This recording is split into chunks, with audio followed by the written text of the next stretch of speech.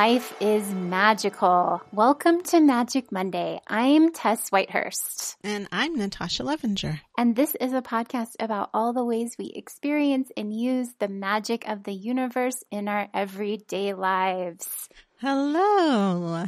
Hello and Shana Tova. It's Rosh Hashanah. Oh, yeah. It's Shana Tova. Did I say it the wrong way? I watched a YouTube video about how to say it right. How did they say it? Shana Tova. Oh, shoot. I'm such but a bad Jew. You would probably know better than I. No, I'm a really bad Jew. I'm probably the worst there ever was. I think it's a shame because, my mother grew up Orthodox. So she celebrated everything and taught me nothing. Oh, I think there are many ways to say it. I think I just listened to the first one and she was like talking about a lot of different dialects or something. I thought it was Lashana Tova, but... Lashana Tova? Yeah, you're probably right. Gosh, I don't know. I did my probably best. Wrong. I did my best. I'm honestly saying, no.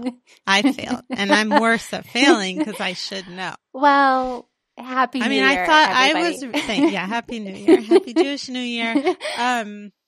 I will say, I didn't know I was Jewish till I was 21, so. Really? Yeah, you didn't know that story about me? No, I didn't know that. Yeah. Well, it was partially my ignorance, but I was raised, I went to chapel school, I was baptized, my mother talked about Jesus, how much she loved him, and one time, I didn't realize being Jewish was part of who you are.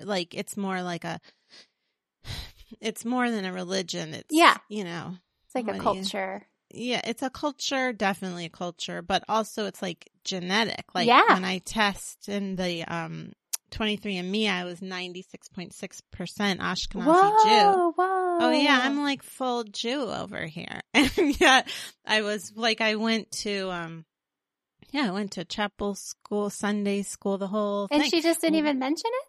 That you're Jewish? My point was I thought it was you choose a religion. So my aunt one time picked me up from Catholic school. It wasn't Catholic, it was high Episcopalian in New York City. And she was you're Jewish. I was no, I'm not.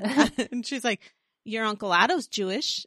And I was so? And she's your Aunt Evelyn's Jewish. She just started going through the whole family about how everybody was Jewish. And I was all right, well, good for them. They can be whatever they want. I don't care. But I'm clearly Christian because you just picked me up from Episcopalian school. But, so I didn't really, and then I forgot about that conversation. And actually there was one other time that my mom told us the story about how she was raised Jewish. Are you okay? I just thought maybe I heard my phone ding, but I thought it was off. It's off. Oh, okay. I don't know. Okay, go on. Just she thought she didn't want to she loved Jesus, so she bought this gold cross, and then she was oh, maybe this is bad, so she went to flush it. She was telling this to me and my brother, and when she was young, and it didn't flush, and she was and that's when I knew it was a sign I was supposed to be Oh my Christian. gosh, that's hilarious. And my brother was you didn't take it as a sign that gold doesn't flush. Oh, that's hysterical. She just ignored that. But anyway, so I didn't know in the sense that until actually I met a bunch of people that went to Brandeis when I was 21, and I was amongst my people, and I was oh my God, I'm Jewish. I suddenly realized because my parents are not just Jews, but Jews from Brooklyn and the Bronx. They're basically out of a Woody Allen movie. My mom's now dead, but and I had one boyfriend that met her, and then he was I can't believe you didn't know you were Jewish. She's I know. But she was just my mother, I didn't. Anyway, we really got off track there, but yeah, so I wasn't taught anything. If anything, the only, it was just all cultural, bagels and lox we always had and stuff, and she spoke a ton of Yiddish. But, and she just probably thought you would know, and she didn't have to tell you. And that's part of. That's fascinating. Yeah, that it's it's not just you because you choose to be different religions. Right. You can choose to be whatever you want. Yeah. Anyway. So that's that story, people. Really off track. Hopefully it was interesting. So this week we always like to check in from our cards. Oh, this week also we have a guest who we are so excited about, right? Yes. We just we're going to love this interview. Yeah. I think it was really great with Molly Seifert from Molly Kate Wellness. She's an intuitive eating coach. Yeah, it was great to talk to her. I think you guys are going to love the interview. Yeah. And like I said on there, it's really just essentially kind of like the food and diet part of what we talk about here in general, just like in, expanding how you eat to listening to yourself and what you need and what you want, and having more trust over your whole autonomy over yourself, right? Mm-hmm. Including diet. Yeah. Yeah. Trusting your body to tell you what it wants and how it wants to, what a healthy weight is for it, instead of trusting, diet culture. Yeah. Experts, so-called experts. So last week we chose a couple cards. I know my card was like about facing the truth. Yeah, it was truth be told.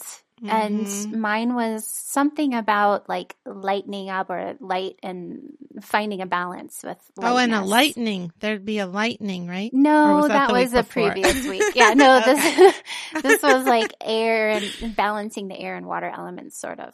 Oh, okay. So what about you this week? It was so great. So yeah. I felt this week, I felt Libra season really kick in, like so much balance and harmony. And also, Saturn went direct.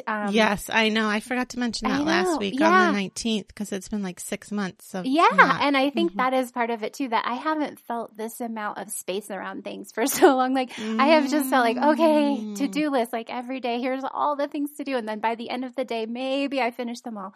And I just like magically felt like on Monday, like, oh, I can write and work and do all the things on my list and relax. But the truth be told thing was really a part of it too, because on Monday of last week, I started out kind of depressed. Like I was kind of like, I just want to sit around and read. I need another day of relaxing. I don't want to start working. And then Ted was worried that I was depressed. He was like, are you not working because you're depressed? And then I was defensive. I was like, you think I'm being lazy? I just need another day off. And then finally I was like, okay, I'm just going to look at my book. And I did, at the book I have been working on. And I realized it was actually fear that it wasn't good, because I had just started it. And when I sat down, I was like, oh, it was just this horrible feeling. Like I've been working on this book and it's terrible. And then I was like, oh, wait. It's great. I love it. I'm so excited about it. And then that was like when everything turned around. So I felt like that was truth be told. Like, is it really that you want another day off, or are you afraid to look at your book?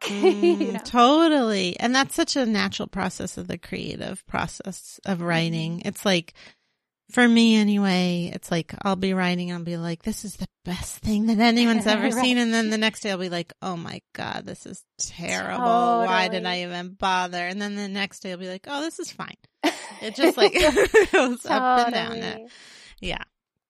Well, I had more of a rough week. Well, it was interesting because I had that truth be told card, and my reaction to it was actually like, I face the truth in everything. Why I don't.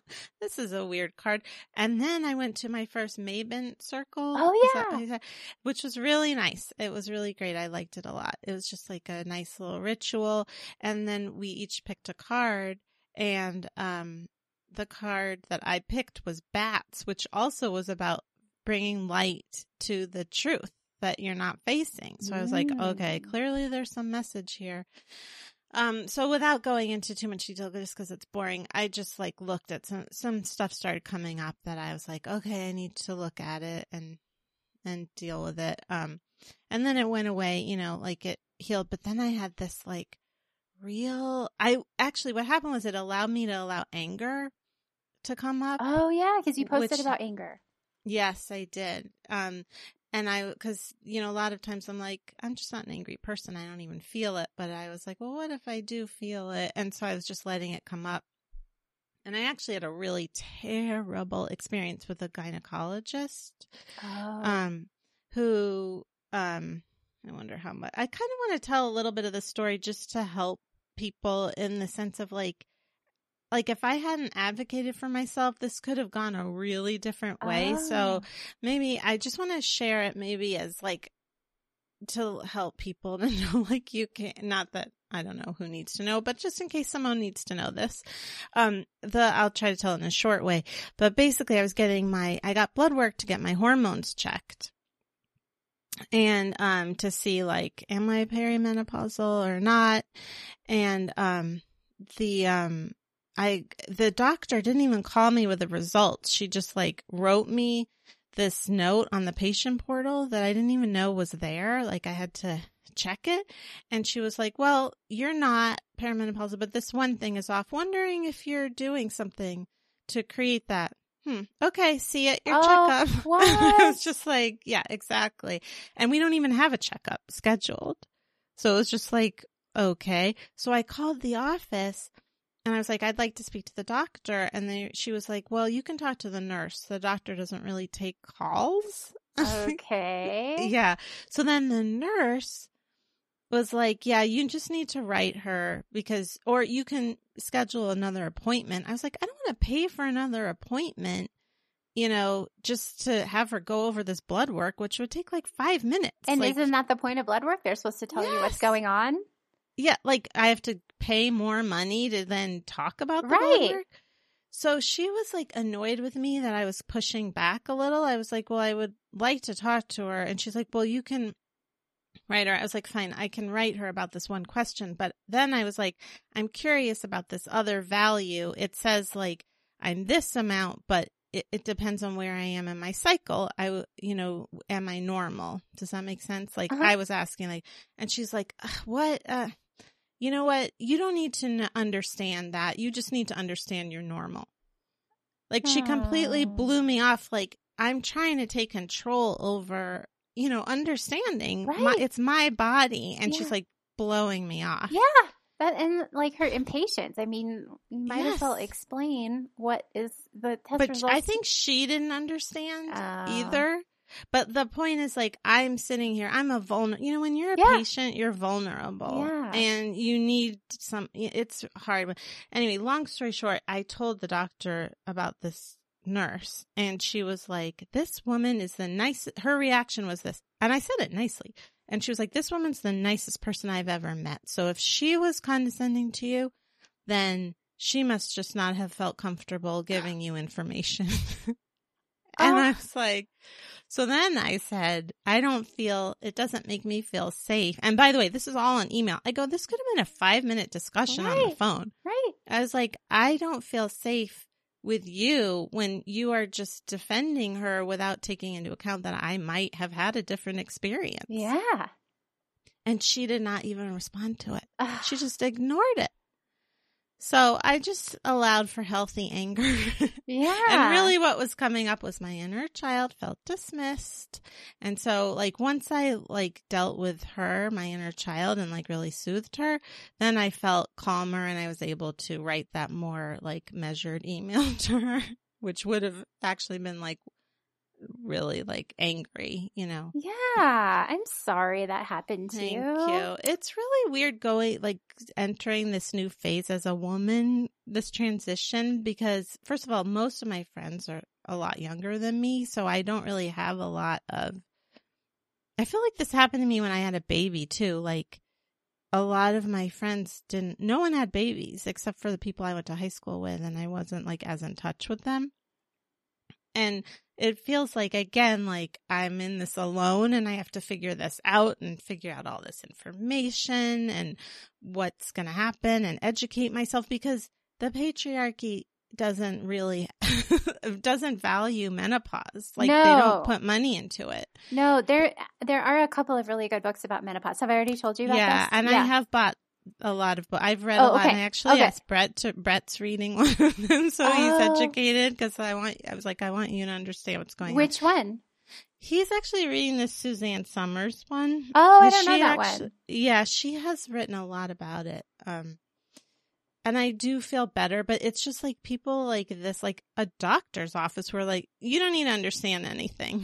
Like, it's like, well, actually, and at the end of it, she was like, well, I wouldn't be surprised if you were perimenopausal because you're having the symptoms and sometimes blood work doesn't show that. So like after all of that, she finally tells me that, which was just a real like confusing, like throwing you just a tiny bone about your tests that you went to get. Yes. Yeah. But also just like information. It's like, I just feel bad for people who have like real illness, like cancer or something. And if you really have to be your own advocate. It's your body, and you have a right to have doctors and nurses who want to help you educate yourself. Mm-hmm. So anyway, that was, I guess, shedding the light, getting the truth about my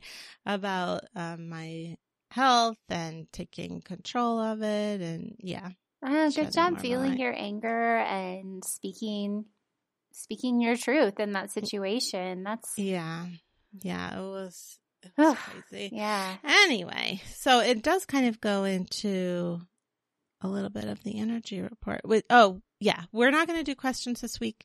I actually don't even know if we have any, but we have a pretty kind of a longish interview. So if you do want to ask us questions for next time, you can email us at magicmondaypodcast@gmail.com. Yeah. And you can also, submit to, that's later. I was going to say they can subscribe to our newsletter. But if you have any questions you want us to answer on here, that's where to do it. Right? Yeah. Is that the only place? Mm-hmm. I think so for now. And now, is it time for our interview? Oh, are we going to do that before the energy report and the... Did we do that last time? I don't remember. I thought it was in lieu of the questions, but we could do the energy report and the... magic. Why don't we do the interview now? Okay. So we'll do we'll do our parts after. So for now, let's listen to our interview with Molly Seifert at Molly Kate Wellness. Okay, so today we have Molly Seifert on our show, and we're so excited. I'm just going to read Molly's bio, and then we will talk to her. Molly is a food and body freedom coach who teaches women how to successfully stop dieting and feel confident in the skin they are in. Molly's favorite thing is to help women identify their unique gifts and magic and teach them how to really start feeling fully empowered. She loves watching women step into their power and stop letting food and body obsession holding them back in their lives. And welcome, Molly. Welcome. Yay. Thanks for having me, guys. I'm so excited. We are so excited to have you. So we wanted to have Molly on because our show is, it's like on its face about magic and energy healing. It's really about knowing yourselves better, knowing yourselves well, listening to your intuition, expanding, and also intuitive eating has been a big part of our lives this year. Right, Tess? Yes, such a big part of my life since we started the podcast, because remember, Natasha, how you told me about intuitive eating, and then I was like, I wasn't interested in it. I didn't want anything to do with it. And then you told me about the Fuck It diet, and I read it, and then I was just like, I was shocked. It was like I've been feeling like I'm being deprogrammed from a cult since then. So it's been a huge deal, and so much energy is freed up. It's like we talk about energy work and magic in the show, like Natasha said, and everything is connected to that. So when you feel like more comfortable with sustenance and your body, and you feel like you have eaten enough food and you feel like good about it, it has everything to do with, manifestation and just joy in the world. Yes. 100%. And I don't know if you guys have noticed this in your life, but I feel like anytime I'm resistant to something at first, kind of how you were, Tess, you're like, nope, not interested. It ends up being something that I really need, Often, and so, totally. So if you're like listening to this conversation, you're like, nope, can't have this. Like maybe it's something to look into. Yes, totally. So can you tell us a little bit about like how you started and your journey to becoming an intuitive eating coach? So I will say that when I first started, Molly and I actually traded services, because I was like, I had read the book, but I'm not like Tess. I always say is like the Hermione of our show. And I don't know if you read Harry Potter, Molly, but Hermione is very like studious and is really the studious, magician. Is that what she is? Witch. Yeah, witch. That's the word. And I'm just like, I half read it and then I get the information and then I just like go from there half cocked. But, so that's why I was like, really, I like classes more than I have the patience to like finish books a lot of times. So anyway, that's why like I love, I got so much from talking to you. It helped me to know like where I was on track and where I needed help. And identifying things. It was just like really great talking to you. So anyway, tell us about you, like how you started. Yeah. So I'll tell kind of the medium version of the story. We don't have to get into the long version, but, I have kind of a different story than a lot of people. I didn't really start getting deep into the food and body obsession until a little bit later in life as like a young adult. It actually started for me when I started to have some digestive issues like midway through college. And so I was an RA, so the woman who was kind of in charge of the building, she was gluten-free. Her husband had celiac disease, and she was like, maybe you should try going gluten-free. I know a lot of people feel better after going gluten-free. So for me, it really actually started with a totally innocent, like, I want to like feel better digestively. But it really just ended up snowballing into this obsession of removing foods. And when I got into grad school, I was halfway through grad school and kind of was going through, quarter life crisis / awakening. I was in a career path where I was like, I don't think I want to do this anymore. I kind of ran away from home, if you will, to kind of get away from some conflict I was having with my parents. And I was kind of in the middle of a big conflict there. So went to grad school in Oregon. I'm from Chicago, just to kind of get some distance. But while I was there, I met this like super elite grad school for athletic training, which was my initial career, surrounded by these people who are like the best athletic trainers around. And I'm like, hey guys, I don't think I want to do this anymore. So it was just kind of like that was going on. I was like, I don't want to do this career anymore. And I have a lifelong history of being an overachiever, perfectionist, people pleaser. And so I just went that path of like, this is what I have to do. I have to go get my master's and have this career and build it up and be super successful. And just kind of hit that wall of, I was like, oh my gosh, I'm so unhappy. Like, what's going on? So because I felt like everything else was kind of crumbling around me, and I had already started to get really controlling around food, but it just like really amplified in that moment. I was like, I can't control anything else, so might as well control my food. And I was already in a smaller body, probably the smallest body that I had really been in. And I just wanted to lose another 5 pounds, which is ridiculous. But I was so just did like, this change from wanting to feel better to wanting to lose weight at some point? Yes, it did. Yeah, it was just something that I was like, well, I can control this. Like, let me, it really looking back was this idea of like, well, everything on my inside is just, I feel like it's crumbling emotionally. Like, I just don't know where to go. So let me like make the outside look extra perfect so that everyone thinks I'm fine. Everyone thinks I've got my shit together. Everyone's like, oh wow, I'm so impressed. You're so fit. You have such a good career, blah, blah, blah. Right. Like I needed that external validation at that point in my life, and still in some areas of my life now, if I'm being honest. Right. But we all do. I mean, we're human, right? We like that external validation, but there was a point where I was talking to one of my best friends who actually 2 of my best friends had struggled with clinical eating disorders when they were younger. And so I was talking to one of my best friends and she was like, Molly, what you're saying like really isn't normal. This relationship that you're having to food in your body isn't normal. And it was almost like a weight was lifted off of me, but I was also terrified at the same time. I was like, oh my gosh, I have some sort of disordered eating. I don't know if it's a clinical eating disorder, but like what's going on is not okay. And so ended up going to therapy. I'm sorry to interrupt. I just wanted to ask you about that for a second. How did it feel like a weight had been lifted off you? It was like the weight of like, oh, like this isn't normal and I can remove this from my life somehow. I can heal from this somehow. But at the same time was like, I don't even know where to start. So it was kind of that like double-edged sword almost of relief, but also fear.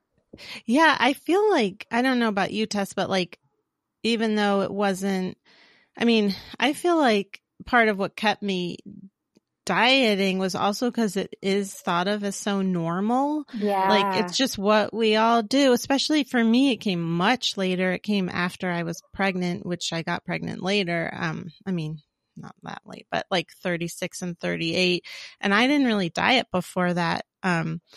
I never thought about food. I mean, I just did not obsess about it. And so it came later and I just am identifying with that relief feeling because when I thought like, oh my God, I don't have to think about this all the time. Yeah. It was such a relief. So I know.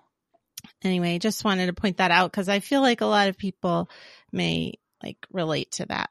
Yeah. Part of it, like just the idea that you don't have to like, you don't have to, and you can still be healthy. Yeah. The anti-diet culture was, I mean, it was shocking to me just because in this culture, like my family, and I have told Natasha this, but I was a gymnast and then I was trying to be a movie star when I was right out of high school. And it was just like, I was so immersed in diet culture that I honestly had no idea there was another way to be. It's just so because awesome. We're trained to think that if you're not in diet culture, you're a fat slob, basically. You're unhealthy. There's something wrong with you. Yeah. So anyways, and sorry to interrupt. No, it's good to point out those things that people might relate to. So and in that moment, I was like relieved, but also knew I needed help. So I went to see my first therapist. It wasn't the best experience because I don't think I was truly ready for therapy at that point. You know, you really have to be open to those things helping, but it did help in many ways. And I had so many things going on, the conflict with my parents, my perfectionism, the food thing.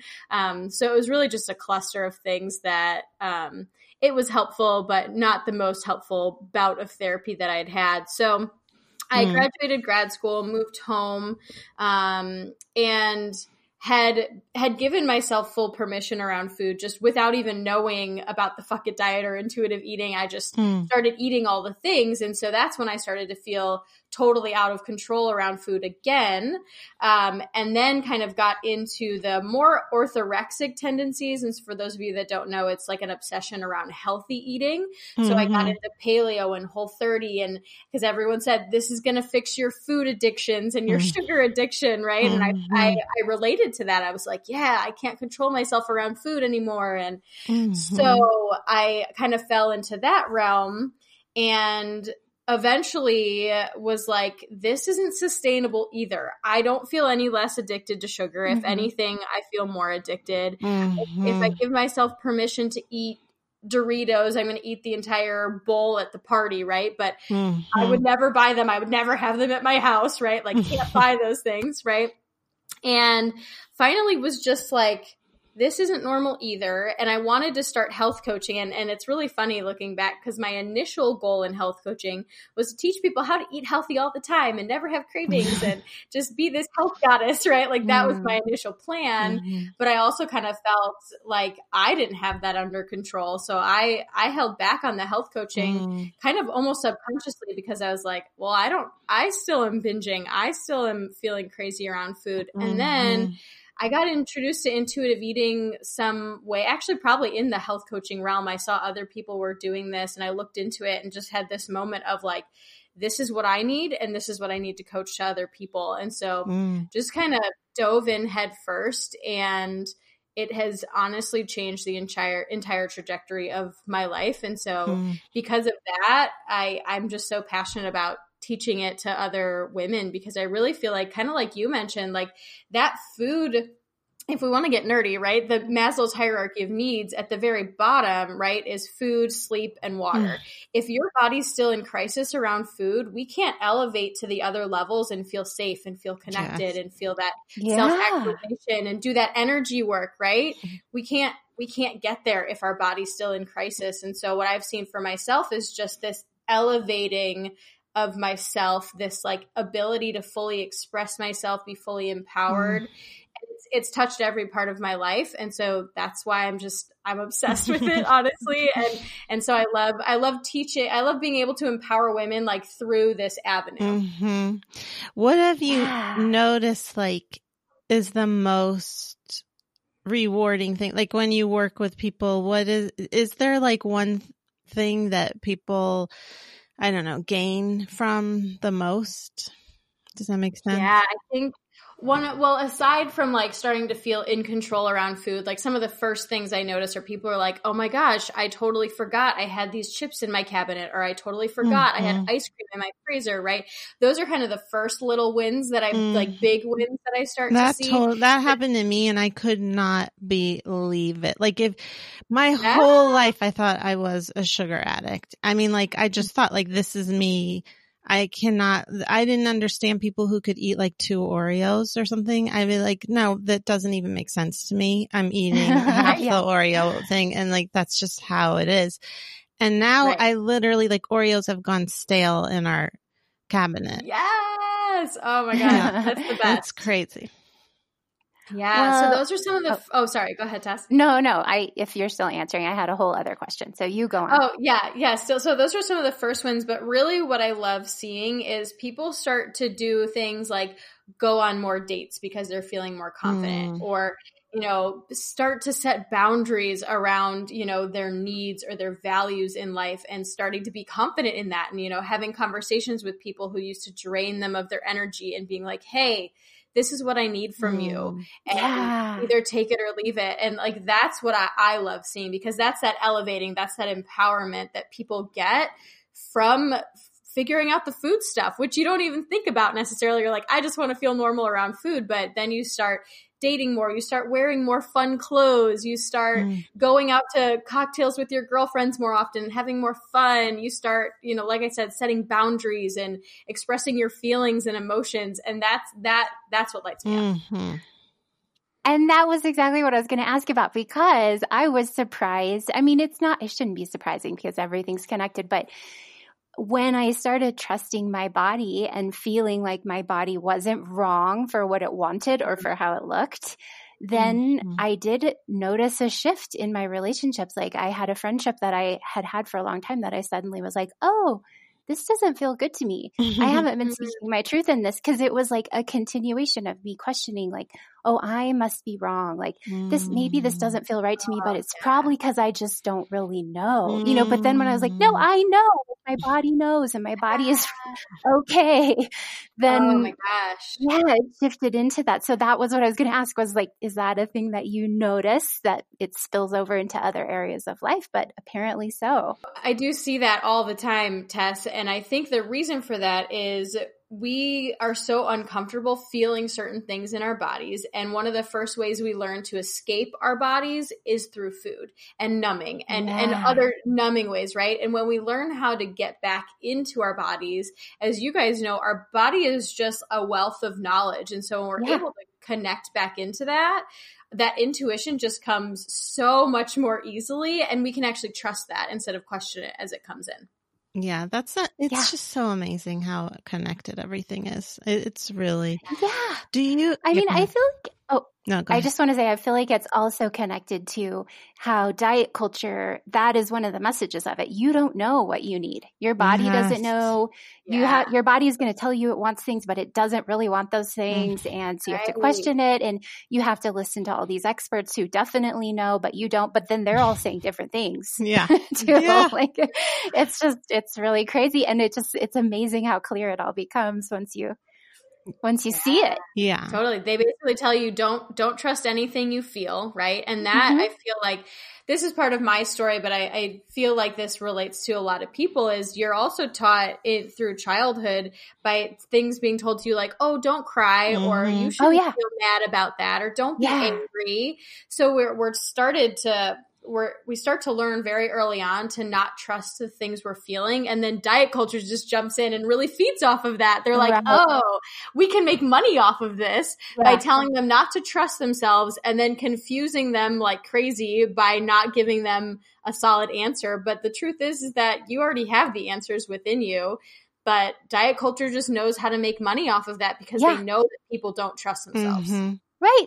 If that's the capitalist way, like it's the same with fashion. Like, oh, this is so out this year. And, you know, like you don't know, you're so wrong, you know, like you have to listen to us and go buy a whole new wardrobe every year. Yeah. And that also goes back to, the same thing with what's attractive. Well, what's attractive is like super, super thin. And that's the part for me that's the trickiest part because I did this and I did gain weight and I am healthy, I think. But I did gain weight and that is the tricky part for me is just this inundation of the thin culture. Thin is attractive. And I am thin, so I don't even want to, like I am thin, but it's like, that should say even for me who is thin, I'm now on the upper end of thin. and so I mean, like even that. So how do you coach people around that? Like, yeah. Oh, totally. It's definitely like I think it's what holds so many people back because now that intuitive eating is so much more, apparent and people see it, right? People know that oftentimes there is weight gain and that's what scares people. That's what keeps people in diet culture. So you're so not alone in that. I think it's very normal. And you even saying, I'm thin, but now I'm on the upper end of thin. It's like the messaging in society is like, be thin, but not too thin and be curvy, but not too curvy. Yeah. And like, it's just like, you can never win if you're listening to society's, suggestions. We can never win. And so to kind of answer your question of how do I coach people through that, it honestly is like the intuitive eating part typically comes pretty easily, but it's that acceptance piece that is harder. So you're so normal for feeling that way. If somebody's listening to this, that's kind of in that place, like it's so normal. But what I really focus on with my clients is really getting some clarity around what are your values in life, what are your needs, and then the one I love to focus on is like, what are your gifts, what's your magic, and then really identifying those, getting super clear on them, which does take some work because sometimes it's like, I'm having a really hard time saying nice things about myself. But really identifying those, finding some of those qualities that you're like, yes, this really does truly feel like me, and elevating those areas of your life.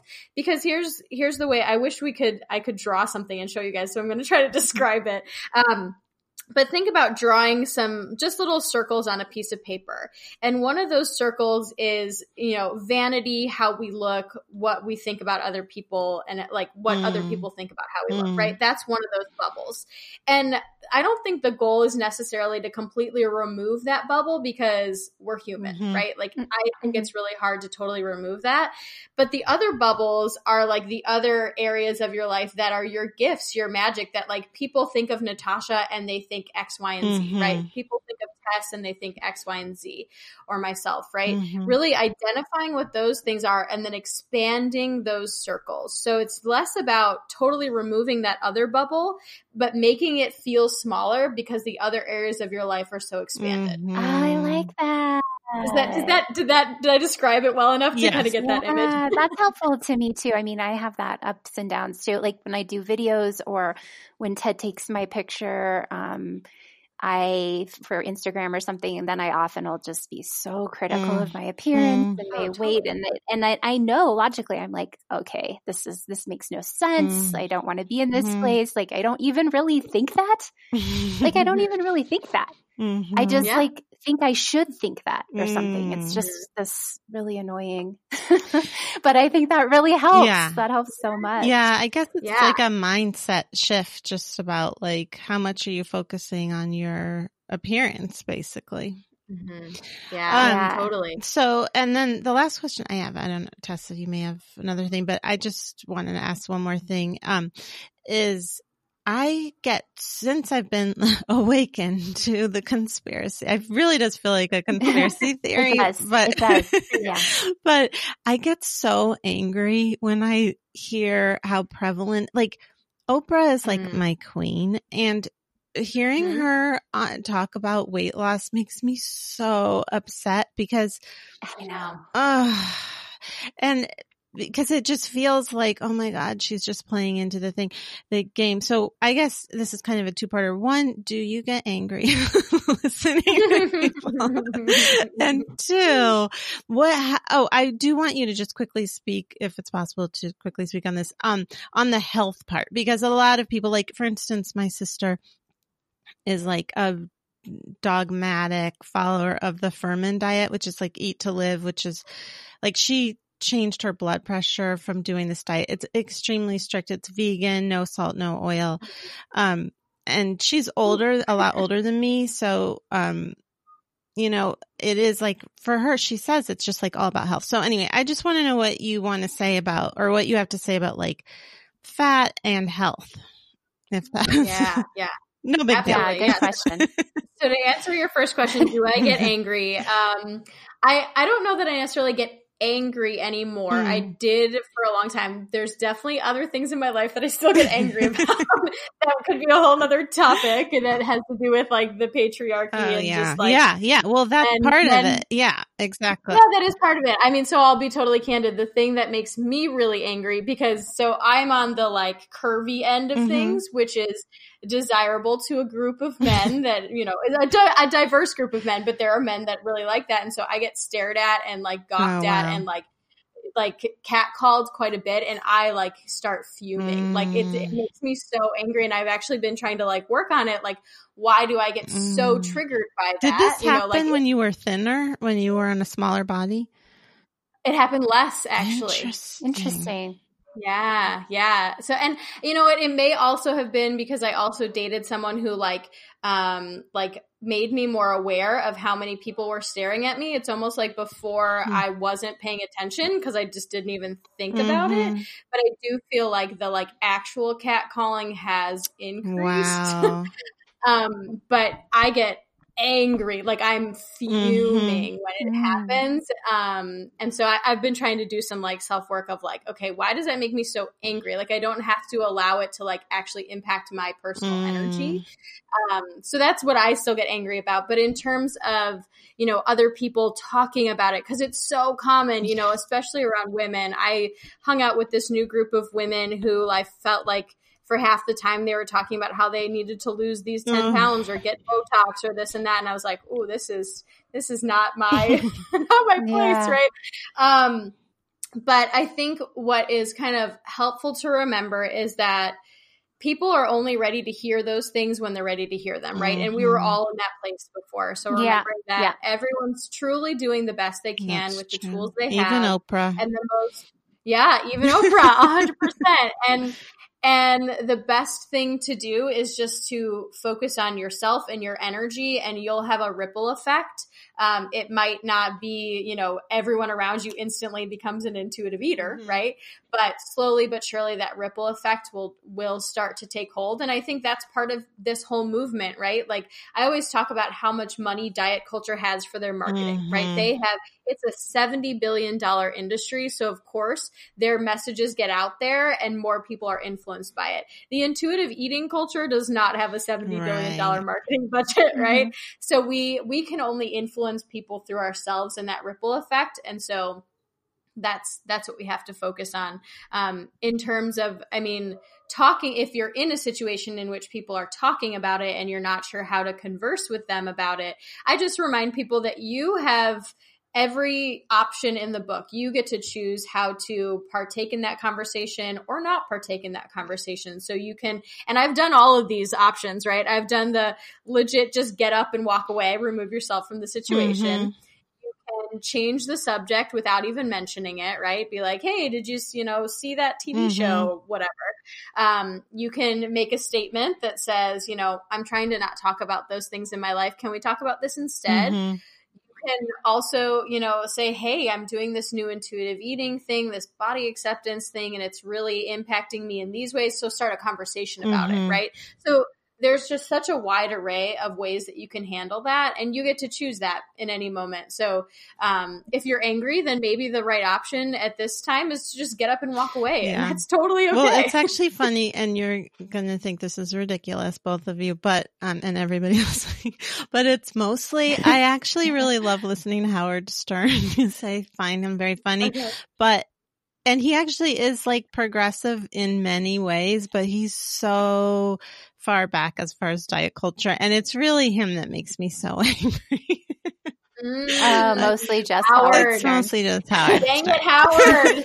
Stop making us so angry. I mean, it's hard because, I'm an animal rescuer, cat rescuer, and his wife is a cat rescuer. And he's so good at the cats. And then he just like starts talking about women and their weight and like telling them like, aren't you heavy? And mentions their weight. And I'm just like, Howard, shut up. Stop it.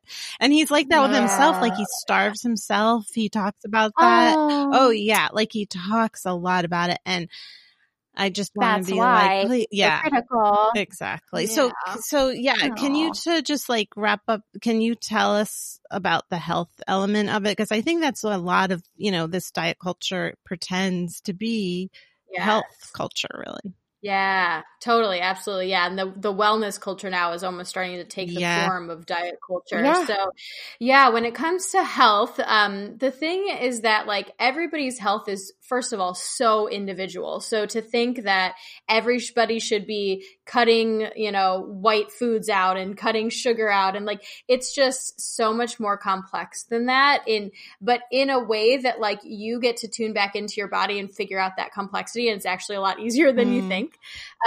And secondly, I think we've been told for so long by our health teachers, our gym teachers, our doctors, right, that fitting into a BMI category is going to mean we're healthy. And that is just so far from the truth.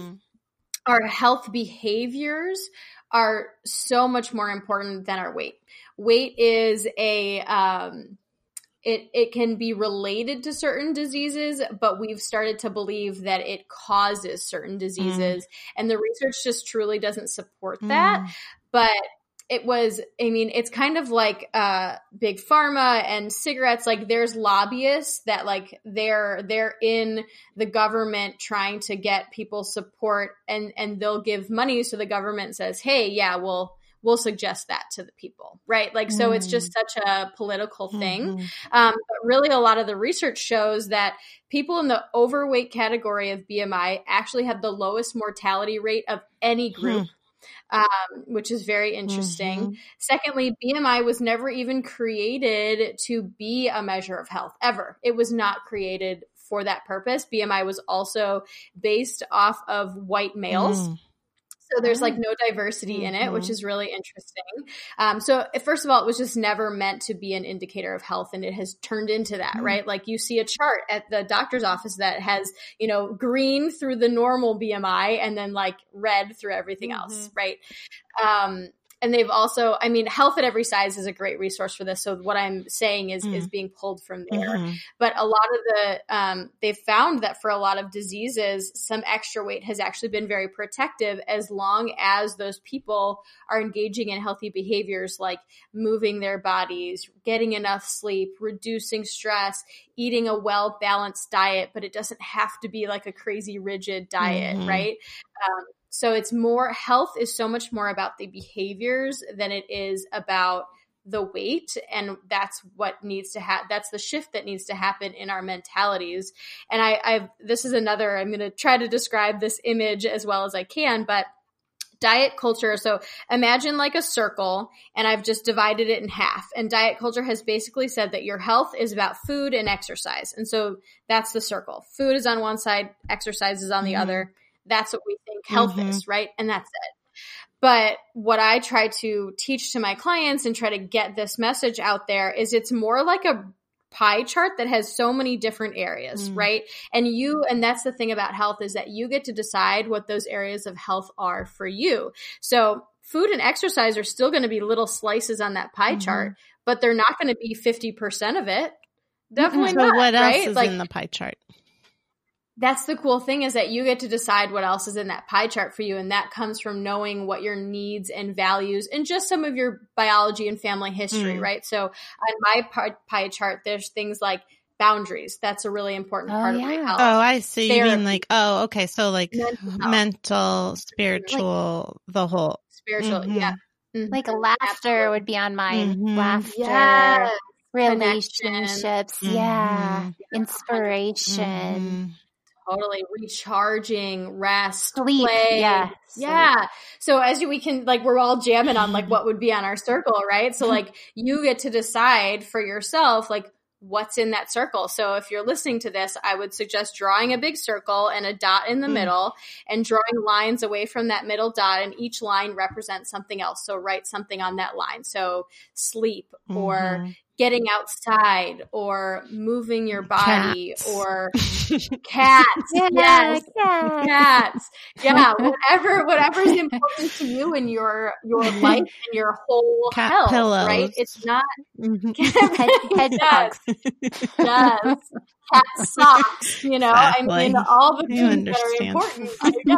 Yeah, I get it. I totally get it. So yeah, you just have to get clear on what those things are for you. And then what I love about that picture is that if it's only food and exercise in your circle, right? If those two things aren't going well in this season of your life, you're like, I'm such a failure, right? Like I'm failing at life. But when you see like your health is so multifactorial, in every season of your life, it's going to start shifting, but I can guarantee you that you're at least doing one of the things in that circle. And you're like, okay, this is a really hard season, but I'm still doing this for myself. And you don't feel like such a failure. Yeah, that's really helpful. Yeah, I think that it really is all about perspective. And so many people, we're just taught that our size, our weight should take up most of that circle. I feel like as women, especially. Yep. And even of our thoughts. Like, Yeah. It's just such a big thing. Yeah. But can I say one more thing that isn't really a question? It's more of a compliment. So Molly, when, Natasha first mentioned you, I went to your Instagram so I could link it in the show notes. And I think the first thing I saw was a post that you had that was like your solution to when your clothes don't fit. And you had like a before and after picture of you wearing shorts that didn't fit and then you wearing shorts that did fit. And you were like, this is the solution. You go to the store and you get, I don't know how you phrase it, but you're like, you go get clothes that fit. You know, if your clothes don't fit, go get new clothes that do fit. And in the picture, you were like, before you kind of had a sad look on your face. And then when your pants fit, you were like stoked. Yeah. And that really had such a positive effect on me because I have, since intuitive eating, I have put on weight. And even though I knew this, like as a feng shui consultant, this is one of the things about clearing clutter is if you have pants that don't fit, you get rid of them and get pants that do fit. It's like I knew logically this made sense, but it was the way that your post was. It was like so joyful and so you made this obvious thing just look so fun, and it went against like the other story that we always see of the before and after, the sad before picture. And then the happy after picture where someone is way skinnier. It was like, just like everything about the post was so awesome for me. And I did go get some bigger jeans, and I am so happy in my bigger jeans. Oh, I love that. It's such a common story. Women are always like, I just don't want to buy new clothes. I love my clothes. I'm like, I can guarantee you will find clothes that you love in a size that actually fits you. You had an old pair of jeans that were your favorite pair of jeans. There's a pair of jeans out there waiting for you to put them on your skin, and you be like, yes, this is them. Right? Yeah. And just the whole act of it is like such a self-loving act. And it's like that same thing I was talking about before of, oh, my body is wrong. It's just wrong. This is the wrong size for it to be. When it's like, no, this is the perfect size for it to be. So find some pants that fit it. You know? Yeah, totally. just to give your listeners like a tangible way to like approach this when you're going to buy new jeans, that's been so helpful for me. It's just such a little thing, is to first of all give yourself enough time to try on lots of different sizes and brands, because they just fit differently. Like that's just how it is. But when you are choosing a pair of jeans, get it in like at least 3 different sizes and start with the largest size and work your way down. That way you're not putting on the size that you think you should be and being disappointed. You're starting, at your like, any of these sizes could be mine. And you're just focusing on which one feels best rather than which one is the smallest size. Yes. Yeah. That's really helpful. Love it. Yeah. I did that. Yeah. So go what ahead, is sorry. your, No, sorry, go ahead. Oh, I just was going to say, what is your Instagram right now while we're talking about how awesome it is? My Instagram is the handle, or the username is just Molly Kate Wellness. Okay. Okay. So I guess we probably should wrap up here. Is there anything you feel like we missed that's important to know about intuitive eating or what you do? I just feel like it's so important to share with people how life-changing intuitive eating really is. And you guys talked about thinking about it all the time. It's like, I call it the mental dashboard. Like your mental dashboard right now is full of thoughts about food in your body, or if it is right now, then that can change. You can clear out that space and just have some room to just breathe. And so it's changed my life, and I've seen it change so many other women's lives. And if you're listening to this podcast, I'm sure you're into that deep personal work, and this might be kind of holding you back from really elevating into the space that you want to. Yeah, there is a lot of freedom that comes with it. Yeah. And we talked about those benefits. So thank you so much, Molly. So people can find you at Molly Kate Wellness on Instagram. And are you anywhere else? That's my main platform. My website is mollykatewellness.com, but Instagram is where I hang out the most, so they can find me there. Yeah. And she posts so many inspiring things, like Tess said. You're just like a really joyful, fun presence there.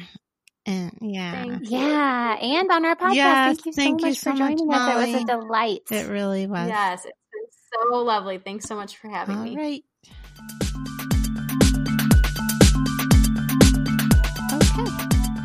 Well, that was fun. Yeah. Welcome back. Yes, welcome back. Hope you enjoyed the interview. So now it's time for the energy report. Okay. So you had mentioned before that Saturn went direct. Yes. Which you're really feeling. It's funny. I felt it when it was retrograde, but I did not feel it. I'm ready to feel it go direct. Well, I have a Capricorn rising, and that's Saturn ruled. So I think it was just like, the limitations are lifted. I can really feel it. Yeah.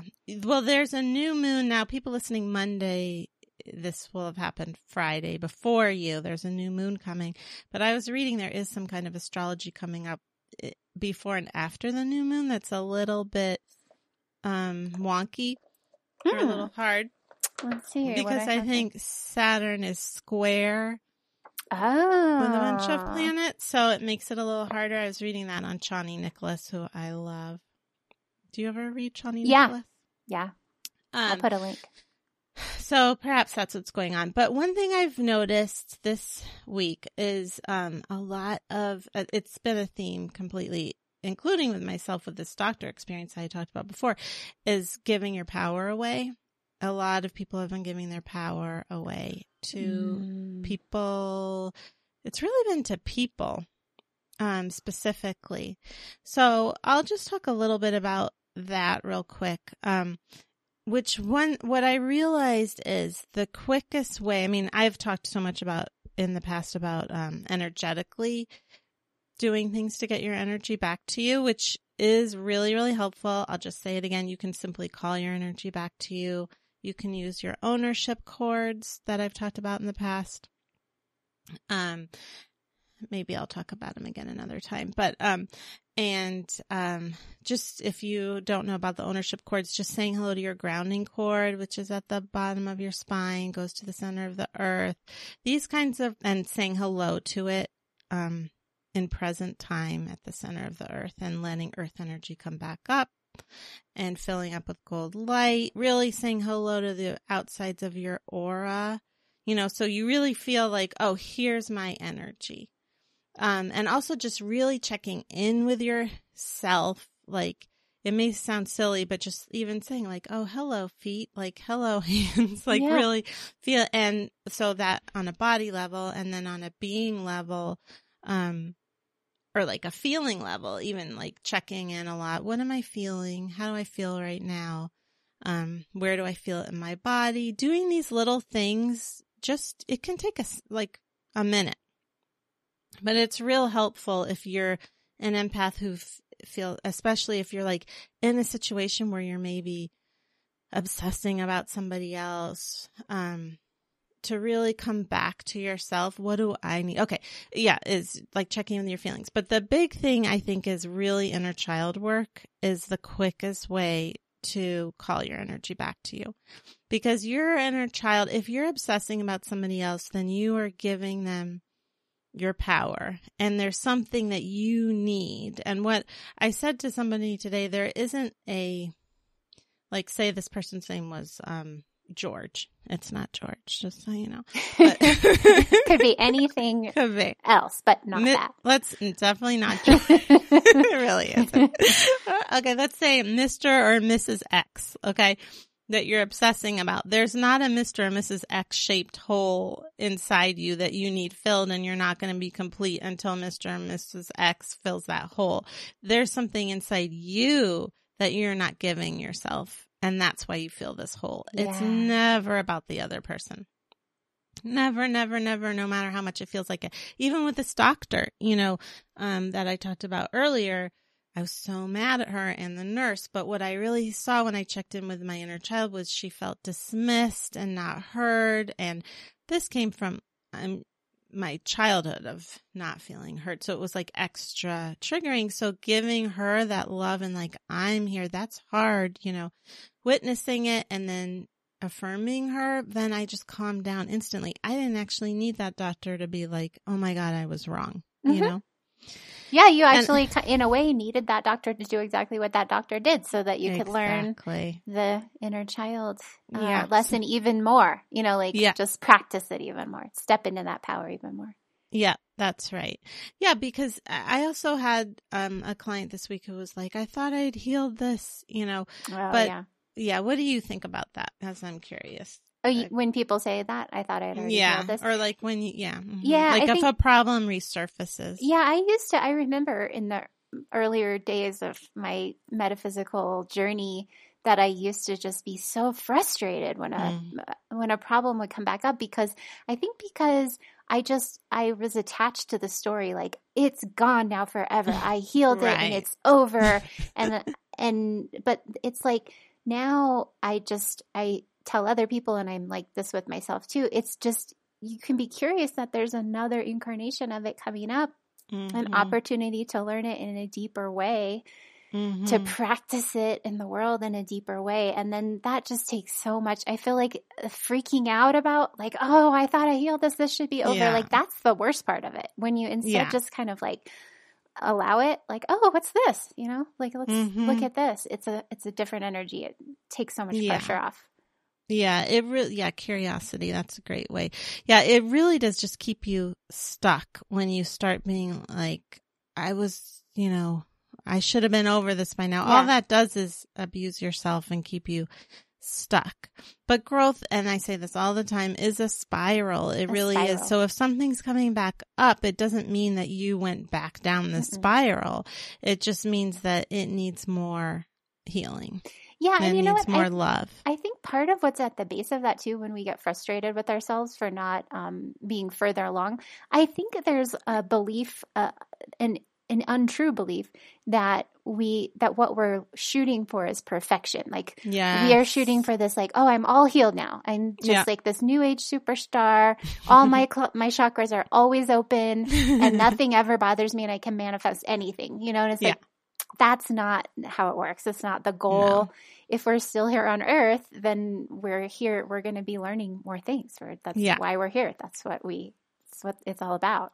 Yeah. Yeah. We're not, I say this too. It's like, we're not computers. We're not like, oh, we fixed the bug. Yeah. You know, and now the computer is operating perfectly. It's just, especially if you come from trauma, I mean, there's going to be things that trigger you. It's just like, yeah, that's what's going to happen. So anyway, I would say the quickest way to, again, I love my energy healing techniques. They do work and they do make me feel good, especially filling up with gold is an extra thing you can do. But I think that the quickest way to call your power back if you're obsessing about somebody is checking in with that inner child, because if you're obsessing, that means that she or he or they have a need that is not getting met, and they think they can get it met from an outside source. Yeah. And the call's always coming from inside the house. Yeah. It's never gonna get, we always think it's so easy to think like, oh, I'll feel good about myself if this person validates me, or this job validates me, or that job, that thing validates me if I get this, whatever. But it's really just, and it's actually such a great gift. It's always inside that you'll feel better. Yeah, and you have the power. That's the path of magic. That's owning your power and stepping into it instead of being like, because that's such a disempowered place to be. If all these people validate me, if all these things go my way, then I will be happy or feel empowered or whatever it is. Or if this person loves me, because usually when that's true, it's your mother and father you didn't get that love that you needed. And that's really what she needs now, or they need now, to get it from you inside the house. Yeah. So that is the energy report. Okay. Off key again. Okay. No, you remember you wrote that song. That's not exactly how it's supposed to be. Okay. So now it's time for practical magic. All right. So this week, we are in Libra season still. We had the Libra new moon on Saturday, and now this week feels like a great time to look at your home and create the space for harmonious romance. Romance. Yeah. You just gave me a couple of, what would you call those? Not winks, but eyes. Your eyebrows went up when you said practical magic. And this time, how exciting. Yeah. So it's because Libra is ruled by Venus and is also an air sign.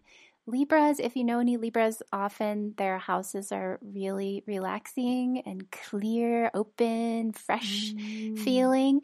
And we can all tap into that. And it's also like the fall breeze or the spring breeze if you're in the southern hemisphere.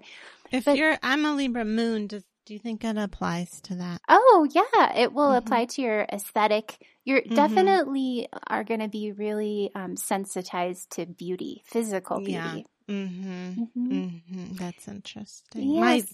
Where is your Venus? Just curious. Oh, I don't know. I'm not a house person. I don't know where my house is. I mean, I've looked it up and learned it, but I forget.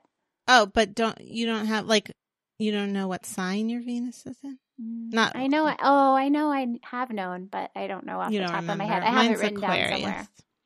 It might be Virgo. I'll have to look it up. Okay. Please look that up. I'm curious. I will for sure. Okay. So yeah, look at your house. Definitely, if there's any more clutter to be cleared, you're going to want to clear that. But harmonious romance would be creating the space for two. So looking in your bedroom, making sure that it is relaxing and romantic, and also whether or not you have a partner, if you want a partner and you don't have one, or if you do have a partner, you want to make sure that there's space on both sides of the bed if possible. And like if you have a nightstand on one side, you would want to have one on the other. So there's like, what if both nightstands are taken up with one partner's thing? Yeah, that would be symbolic. Like you would want to maybe take all of my stuff is on both. Nice. Yeah, so maybe give Brett back. That would be something to think about. Give him back his nightstand. He'd say he doesn't want it, but he doesn't really use it. I have a lot of books and a lot of crystals, and he doesn't have any need for it. Well, that might be how it works out, but it could, you might, everyone's different. But it is cool. It is good in general in relationships. If you can, if each member of the relationship, each partner can have their own space in the house that is just theirs, that's ideal. I know not everyone has that, but other things would be creating like a romantic breakfast nook or a dining area if you have a couple of two people live in the house, or if you want to manifest a relationship, then creating the space for two wherever you can, like a deck with 2 chairs or a dining area with 2 chairs. And, or if they're in a throuple, 3. Yeah, exactly. And whatever suits your romantic situation at the moment. Certainly. And also imagery. So if you have a lot of pictures of one powerful goddess, that's fine. But if you don't have any pictures to balance that out of couples, then you might want to look at that. That might be representing something that's going on inwardly. And you might want to at least bring in one picture of a couple. But you also want to look at the picture and make sure that the couple seems happy and equal and joyful. Because I have seen that I've seen so many things in my feng shui practice, but I've seen people who are like, oh, I have this picture of a couple in my romance area. Isn't that perfect? And then you look at the couple and they look like they're just really not into each other. Like they're too cool for each other, or they're looking away from each other. So you want to just really look at your imagery and make sure that it speaks to that feeling that you want to have in I don't think romance. We have any pictures of couples. I mean, you could also have like a couple of giraffes or like 2 trees leaning toward each other. I mean, symbolism can work in a lot of ways, but you need to tap into yourself. Like, does this feel like, do those 2 palm trees feel like they're in a harmonious relationship? I see, yeah. You know? Yeah. We have a picture of a crow up that says, "You are deeply loved." Oh, interesting. Just one black crow. I got it for Brett because he loves crows. Oh, I love crows too. Aren't they great? They're so great. Yesterday when I was leaving, a turkey was about to cross the road, and then he turned around, or she turned around and went the other way, and then there was a crow on the other side just standing there. I love wild turkeys too. We have so many here. Oh, they're so magical when you see them. They look like they're like dinosaurs. Yeah. It's crazy. Yeah. Yeah. Sorry, really I didn't mean to No, interrupt it's okay. practical magic. So just one more thing you can do is if you want to put some extra magic, Libra, romance magic into your space, you could get 2 pink votive candles and put them on a dinner plate and then sprinkle some sugar around them for sweetness and light them. Okay. So wait, is Libra romance? Well, why are we talking about? It's ruled by Venus. So right. And it's an air sign, and the heart chakra is connected to the air element. So, and also it's the sign of balance and beauty. So it's just feng shui for romance is a good thing for Libra season. Oh, okay. That's great. I love it. Yeah. So that's practical magic for this week. That's a fun one. Okay. So housekeeping. Do you want to tell them where they can find us? Yes, you can find us on Instagram at Magic Monday Podcast. You can find the show notes at at tesswhitehurst.com and then click on Magic Monday. And you can email us. Oh, yes. You can sign up for our newsletter when you go to tesswhitehurst.com and click on Magic Monday. You'll see a box that will let you sign up for our newsletter. And you can email us at magicmondaypodcast@gmail.com. Yes. And we are in talks for our website, which is very exciting. Getting it going. I can't wait. And you can find me at highestlighthealing.com. And if you sign up for my newsletter, you get a free guided chakra clearing meditation. Or you can book a session there, or you can find me on Instagram at highestlighthealing. And you can find me at Tess4444 on Instagram, and my Facebook is Tess Whitehurst Author, my Twitter is Tess Whitehurst, and my YouTube is Tess Whitehurst. And I wanted to mention that the 2020 Your Most Magical Year Yet Planner is available, and I do have a preview of it on my website that you can check out. It's at tesswhitehurst.com, and just go to the blog, or you can go to the shop. and find a little video preview I made of the planner. It's so beautiful. It's full color. It's got coloring pages. It's got spells. It's if you like the practical magic section of this podcast, you'll probably really like to have the 2020 Your Most Magical Year Yet planner. I mean, I want it. That sounds very exciting. It's really cool. I love that. Did you do that through Llewellyn or your? My friend Jennifer Joy did it. She did all the designing, and then she wrote original poetry for each month. And this is our third year creating it, and she's really great. So she does that part, and then does she publish it herself? Yeah, well, we publish it on Amazon. Okay, through Create cool. Space. Oh, cool. Okay. And then you add spells and stuff. Yeah, I do all the writing. Nice. Oh, okay. Yeah. All right, so let's pick our card for the week. Okay. All right, I'm going to just use good old Wisdom of the Oracle by Colette Baron-Reid. I'm using the Wisdom of Avalon by Colette Baron-Reid. Well, we have a lot of wisdom from Colette this week. Okay, I'm going to pick. Okay. I got reversed time to go. I got letting go. Oh my gosh, you guys. What's happening? You want to go first? Yeah. Okay. So it was reversed, which is the protection message. Even if it appears that you've reached the end of the line and all is lost, it isn't. You're in a situation that will resurface again later, so consider this a break rather than an ending. Destiny is in charge here. You lose nothing and gain everything when you surrender to that fact. Your soul knows that your destiny is unfolding with perfect timing and synchronicity. Your small self has doubts, but that is natural, and it doesn't have the map of your destiny. The soul does. Spirit loves you. Trust that. Oh, okay. So letting go from the Wisdom of Avalon is releasing attachments, expectations, and desires yet unfulfilled. These are some of the aspects of this card. When you receive this marker on your path, you're required to relinquish control and allow the mystery to act as she will, to weave life together as it is meant to be according to the laws of the cosmos. You cannot force something to come or to remain if its true place is elsewhere. Remember that what is yours can never be taken away. Allowing is the key to this marker, for what is yours will come to you. The same applies to the past. This is the time to let go of old hurts, resentments, and unresolved anger, for they're no longer welcome burdens on the path ahead. Old and outmoded ideas about life, how you see others, who you are based on who you were, these must also be left behind. Then you can move forward unencumbered, stepping into the magic of the new present that leads into the best possible future. Well, the message is clear this week. Yep. Let go. Let it go. Let it go. Let it go. All right. Well, thanks. Oh, goodness. My voice just cracked like a boy going through puberty.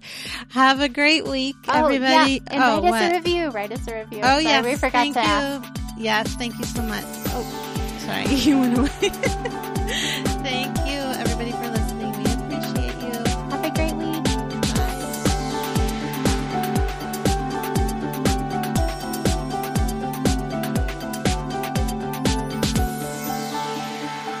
The call's always coming from inside the house.